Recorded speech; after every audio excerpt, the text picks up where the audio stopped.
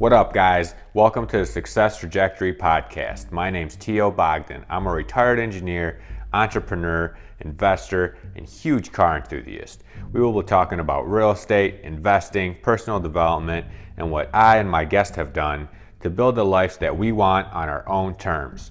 My goal is to help people find their own path to their own success trajectory. Let's get started. Haven't hit you with any sombrero videos in a minute, so brought it back. But I was thinking of another creative way to find deals, right? And this kind of goes, I really need to get better sticky notes because none of them stick. Why the fuck are they called sticky notes if it doesn't stick? That's some bullshit. Anyway, what I was gonna talk about was creative way to find deals. But this is kind of more if you already have some rentals, maybe, right? Or you're screening tenants. So just listen to me, hear me out. So when you're screening a tenant, most of the time you're calling the previous landlord and asking the previous landlord, like, hey, you know, what kind of tenant was this person? Were they good? Did they pay on time? Did they destroy shit? Did they whatever, right?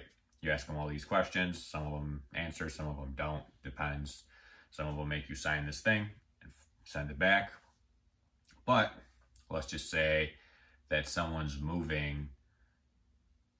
A lot of times you won't be able to do this because they're moving like across the state. Or maybe you can.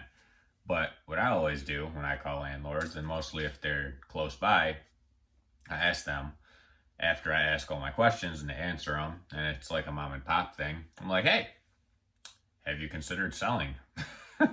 Right? And you'll be surprised, I haven't actually gotten a deal from it, but I got really close to doing it. So screening a tenant, you might be able to do that because some tenants move, let's say in the Royal Oak area, because their landlord decides to sell the house, right?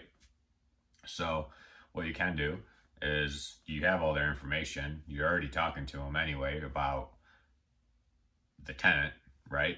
So why not pop that quick question and like, hey, have you thought about selling?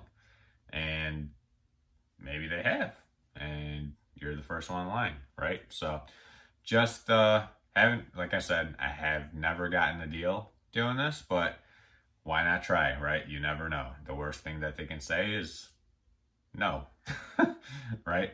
And the other thing they can say is yes, and I have like 5 more that I want to sell. And then, boom, jackpot. You just got 5 more rentals. But anyway, that was a creative way that I've kind of developed while screening tenants, right? And hasn't worked so far, but maybe one day it will.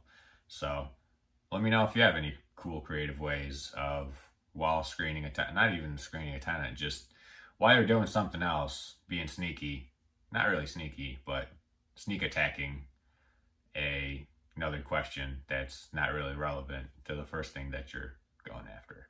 So hope you have a great day.